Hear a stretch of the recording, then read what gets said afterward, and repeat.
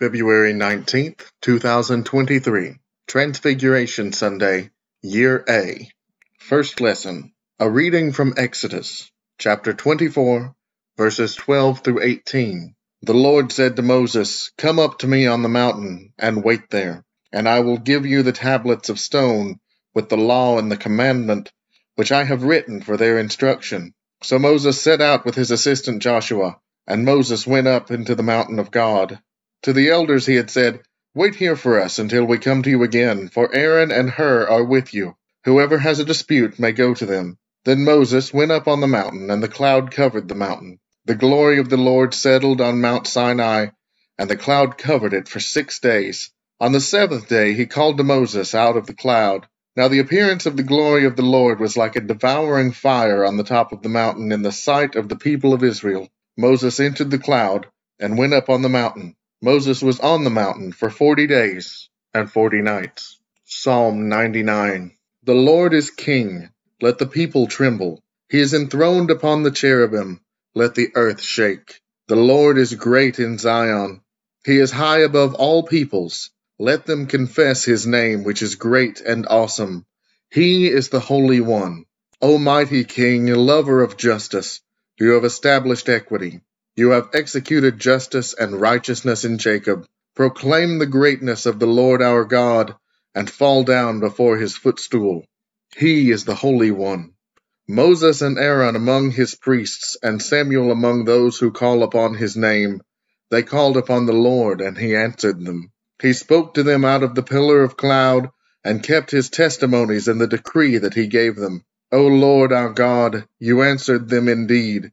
You were a God who forgave them, yet punished them for their evil deeds. Proclaim the greatness of the Lord our God, and worship him upon his holy hill, for the Lord our God is the Holy One. The second lesson, a reading from 2 Peter, chapter 1, verses 16 through 21.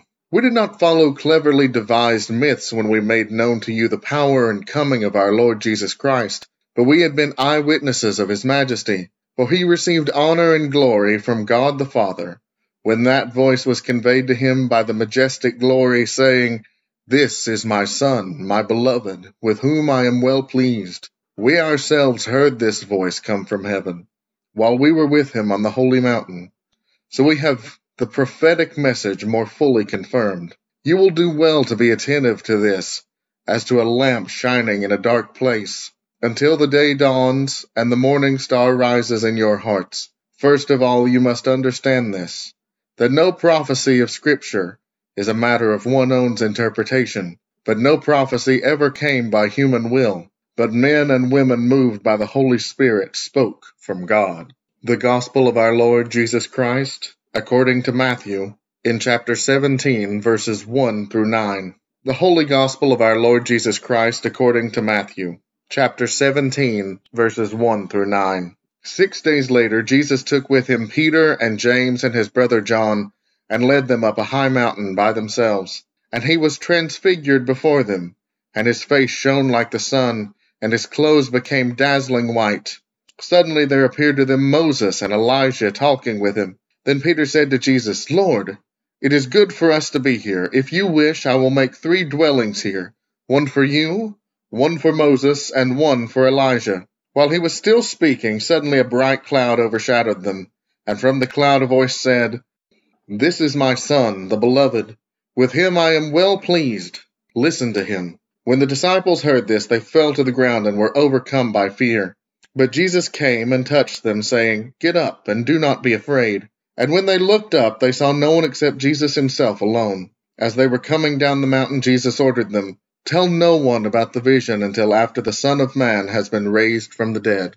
It is appropriate here at the end of the season after Epiphany, as we look into the 40-day wilderness journey of Lent, that we are reminded of the gift of our humanity.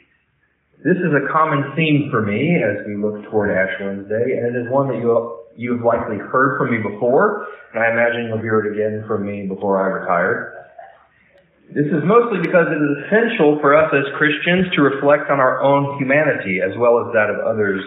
And the story of Jesus' transfiguration offers us an opportunity to see with the inner circle of Jesus' disciples what it means to be human and what it means for human beings and all of creation for that matter, that God has become human. I've had recent occasion to remember our baptismal covenant, and so it is on my mind as I read this story of the Transfiguration. It is also appropriate as we look into Lent this next week, that we would start with the baptismal covenant, as Lent is the traditional season of preparation for baptism at Easter for the ancient catechumens of the Church.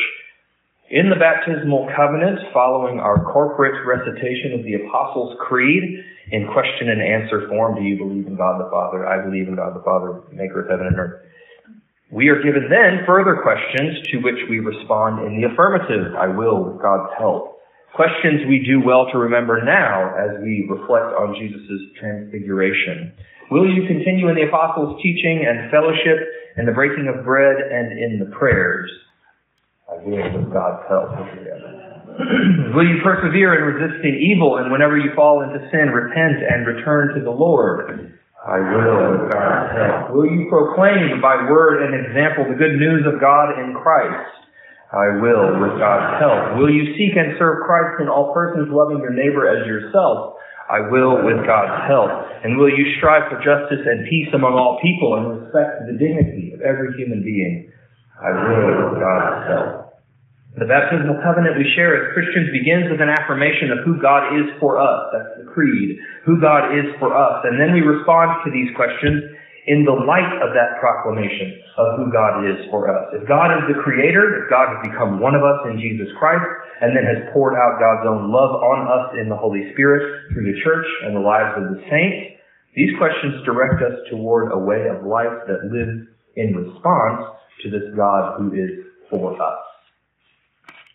We might also say then that the baptismal covenant is our affirmation of a way of life that is truly human, revealed in the humanity of God, the life of Jesus Christ. In other words, the baptismal covenant is a commitment to a way of life that recovers the humanity God intended for us, a way of life lived under the assumption that God is with us and for us, and that the forgiveness and grace we need to persevere will be there for us as we stumble our way toward our true humanity. Saint Irenaeus is attributed with saying, the glory of God is the human creature fully alive. And in the Transfiguration, we see the glory of God shining through the full humanity of Jesus, revealing to us our potential and intended humanity. Jesus has already said that his disciples are to be a light of the world, to be the light of the world. What would this light be if not the glory of God shining through the humanity revealed in our way of life together, a way of life that patterns itself on the revelation of abundant life in Jesus. But we should not make the mistake of separating the possibility of suffering and persecution from a life that is lived fully alive. When many of us are fully alive, there are going to be some who are not happy about it. This is in part what the voice from heaven is telling the disciples when it commands them to listen to him. Jesus has just told the disciples in chapter 16 that any who wish to follow him must deny themselves and take up their cross. In verse 21 of the previous chapter is the infamous scene where Peter rebukes Jesus for saying that he must suffer at the hands of political and religious leaders. And Jesus then turns around to rebuke Peter by telling him, "Get behind me, Satan." Peter clearly misunderstands the vocation of the Messiah, but more importantly, he imagines that it is not possible for the Messiah of God to be both glorified and one who suffers at the same time. But Jesus will show us, and Peter, that suffering does not nullify our belovedness in the eyes of God. In fact, we might say, given Jesus' own vindication, that those who suffer are the ones with whom God identifies the most, if we are to take seriously the presence of God in the suffering servant Jesus. In this story, the Transfiguration, the body of Jesus reveals the glory of God shining out through one who will suffer greatly, but whose suffering in no way signifies God's abandonment. Jesus' Transfiguration reveals the truth of our humanity endowed by God's intimate presence. It is an affirmation of us and of the stuff of which we are made. And that is what so much of the baptismal covenant is about. We're not simply committing to a new set of rules. Rather, our baptismal covenant affirms the life God has given to us as creatures and witnesses to the fact that it is a life worth living well. To gather for the apostles' teaching, the breaking of bread, and the prayers is to persevere in our formation as a people who are being transformed by God and believing that such transformation is good and necessary in this life. The covenant to repent is ultimately one that is hopeful about our humanity, recognizing that we are far too valuable to God to be condemned outright for our mistakes. Rather, mistakes become points of pruning where new growth and flourishing can take place. The covenant to proclaim this good news, the thing that Episcopalians are worse at, the covenant to proclaim this good news is itself recognition that we live in a world where humanity is desecrated by the systems of labor and law, politics and diplomacy, and our neighbors do not deserve to be held captive to that kind of story. The covenant to seek and serve Christ in all persons is the commitment to recognize the image of God in each of our neighbors, and finally within ourselves. And finally, the commitment to strive for justice and peace and respect the dignity of every human being need not simply be understood as an outreach directive, though it is that, but also as a way of understanding ourselves and guarding our own dignity as those who bear the glory of God within us, if we would only trust this way of Jesus to make us fully alive. As the poet Mary Oliver says, there is nothing more pathetic than caution when headlong might save a life, even possibly your own. If there's anything we ought to hear in our reading of the Transfiguration, it is this good news of your infinite worth in the eyes of God. When Peter asks if he ought to construct tents, he is remembering the stories where God was present with people in tabernacles, in tents of meeting, and behind temple curtains. No doubt these were the ways in which God was truly present with God's people. However, the good news we see in this Transfiguration story is that the dignity of humanity is itself the dwelling place of God and the bearer of God's glory. What was once covered by curtains, tents, clouds, and veils is now fully present to us in flesh and blood. Everything the Father has been given to the Son, and we are co-heirs with him by grace. Everything he has is ours by grace, and everything he is, we are by grace. You are the place God has chosen to abide, and you are the demonstration plot of God's glory. Beloved friends, this is good news. Do not forget who you are. Amen.